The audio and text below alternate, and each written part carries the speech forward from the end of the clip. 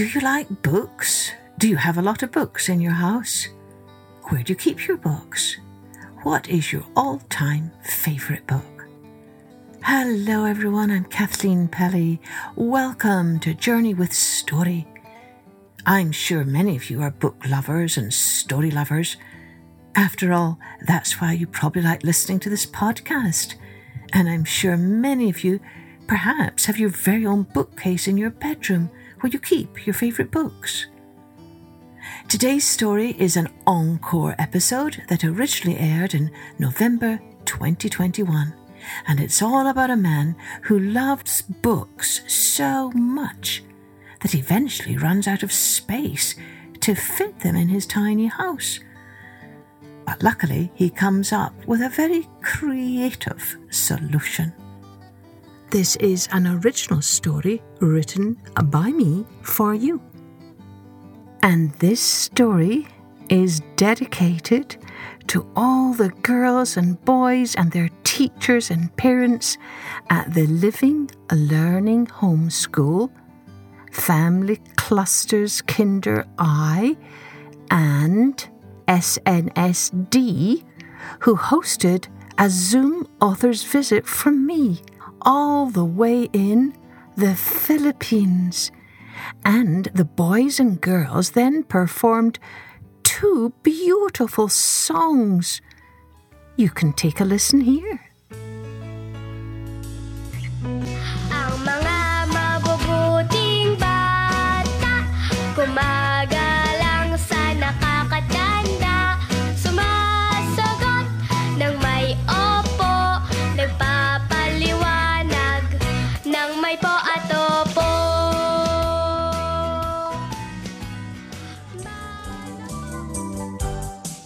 Kundol patola, upo kalabasa, meron pa, sawanos mustasa, sibuyas kamatis. Thank you, boys and girls at the Living Learning Homeschool, for sharing your sweet voices with all of our listeners on Journey with Story. Wasn't that beautiful? And if you're a parent or a teacher who would like to host a Zoom meeting from me, you can find out more about how to do that if you visit our website at www.journeywithstory.com. Let's take a journey with the Bookery. Timothy Tuttle was a lover of books. He had oodles of them stuffed into every nook and cranny of his itty-bitty house, which was an attic above the bakery. Books, books, books, everywhere a book. Timothy Tuttle had books for sunny days and soggy days, for up days and down days. He had books for everyone and anyone, for fusspots and worrywarts, for bossy boots and know-it-alls, for dreamers and doers. And in times of trouble, be it a torn teddy, a bent bike, or a sick kitty, Timothy Tuttle always turned up with a listening ear, a hearty hug, and just the book to banish the blues and heal the hurt. But whenever he popped into the baker's below to lend a book, Mr. Cameron only tisked and tutted and shooed him away. "I've no time for books," he grumbled. "There's bread to bake and buns to frost. Besides, I've told you before, Mr. Tuttle, you have altogether too many books. You are going to run out of room one of these days." Timothy Tuttle only chuckled. No, he insisted. "Books are like friends. There will always be room for another." And when one dreadful day Timothy Tuttle did run out of room for his beloved books, he simply shrugged and said, "Oh dear, now I will just have to find some more unusual spots for my books." And that is just what he did. He crammed a bundle into the empty oven. He wedged some in between the stairs. He squirreled a few into socks and slippers and shoes. He buried others in bread baskets and flower pots. He even built a turret of books by the window and a tunnel of books in the hall. And now the only place left for him to read was perched atop a mound of books in the bathtub. But Timothy Tuttle never complained. Instead, he continued to feast on books. Books that moved him to tears, to smiles, to do good and to be more. Books, books, books, from cellar to ceiling, through hall and bedroom and beyond. Books brimmed. "Too many books," scolded Mr. Cameron as he bumped into a merry band of book lovers bounding down the stairs.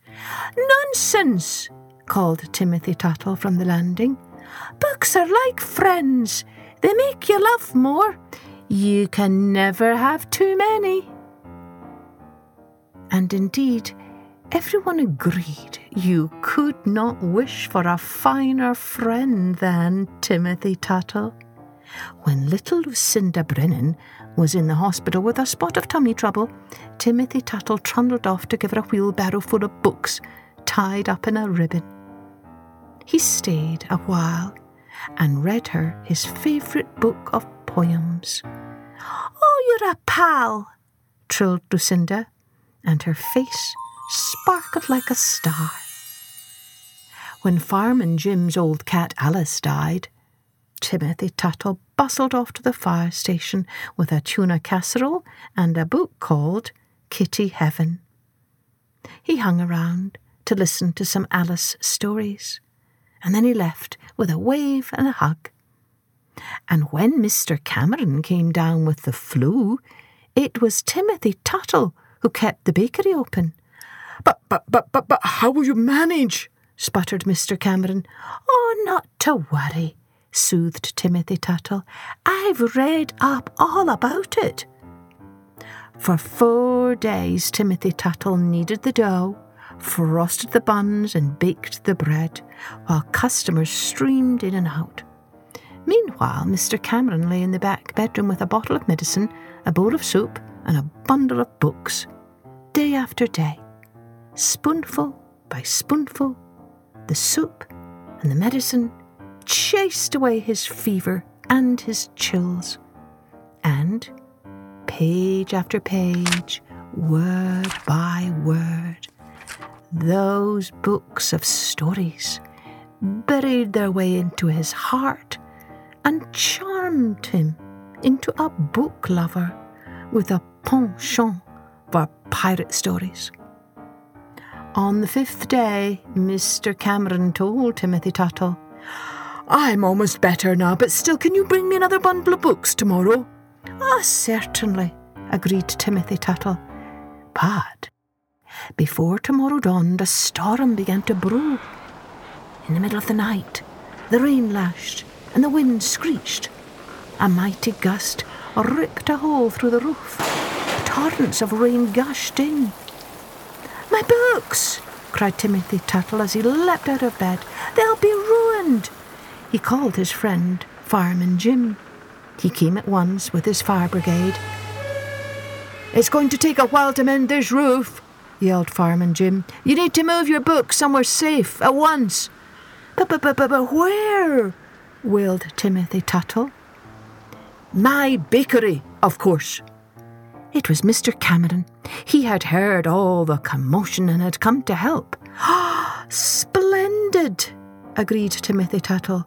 "But how can we move all these books?" "We could use our special fireman's chute," suggested Fireman Jim. But it turned out the attic staircase was too narrow for the chute and for all those burly firemen. "Oh dear, now what shall we do?" wailed Mr. Cameron. Timothy Tuttle had no answer. He bit his lip. His heart flip-flopped as he thought about a bookless life. As he stared outside and pondered his predicament, he noticed a flock of friends. "We've heard about your troubles," they yelled as they hammered on his door. "We're here to help." At once, Timothy Tuttle mustered his wits and his manners. "In you come," he cried. "Now, make a chain," he ordered. "A human chain. We can move the books hand to hand." And that is just what they did.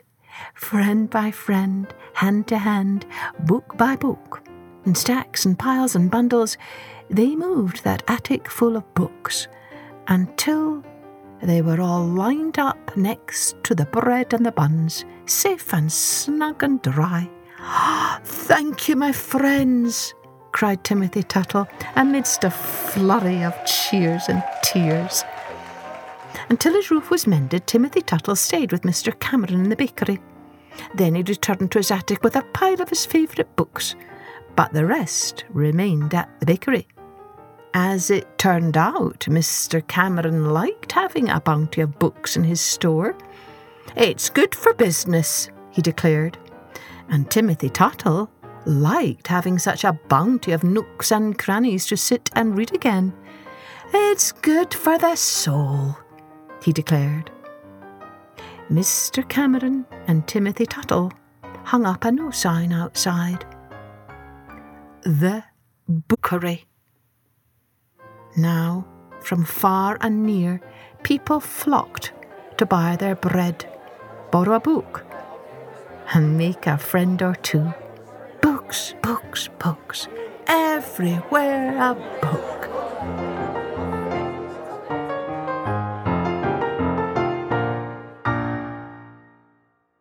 So, I wonder, do you think it's true you can never have too many books?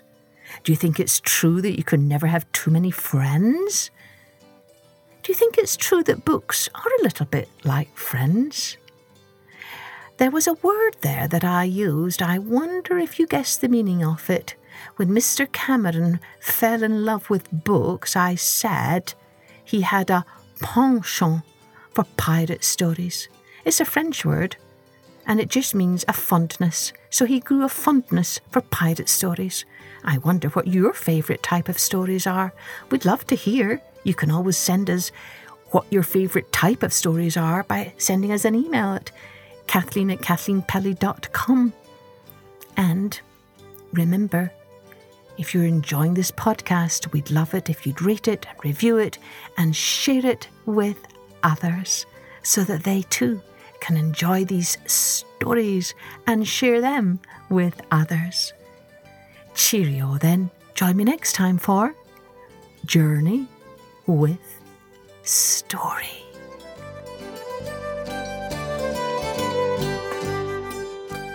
Music and post-production was by Colette Jonas.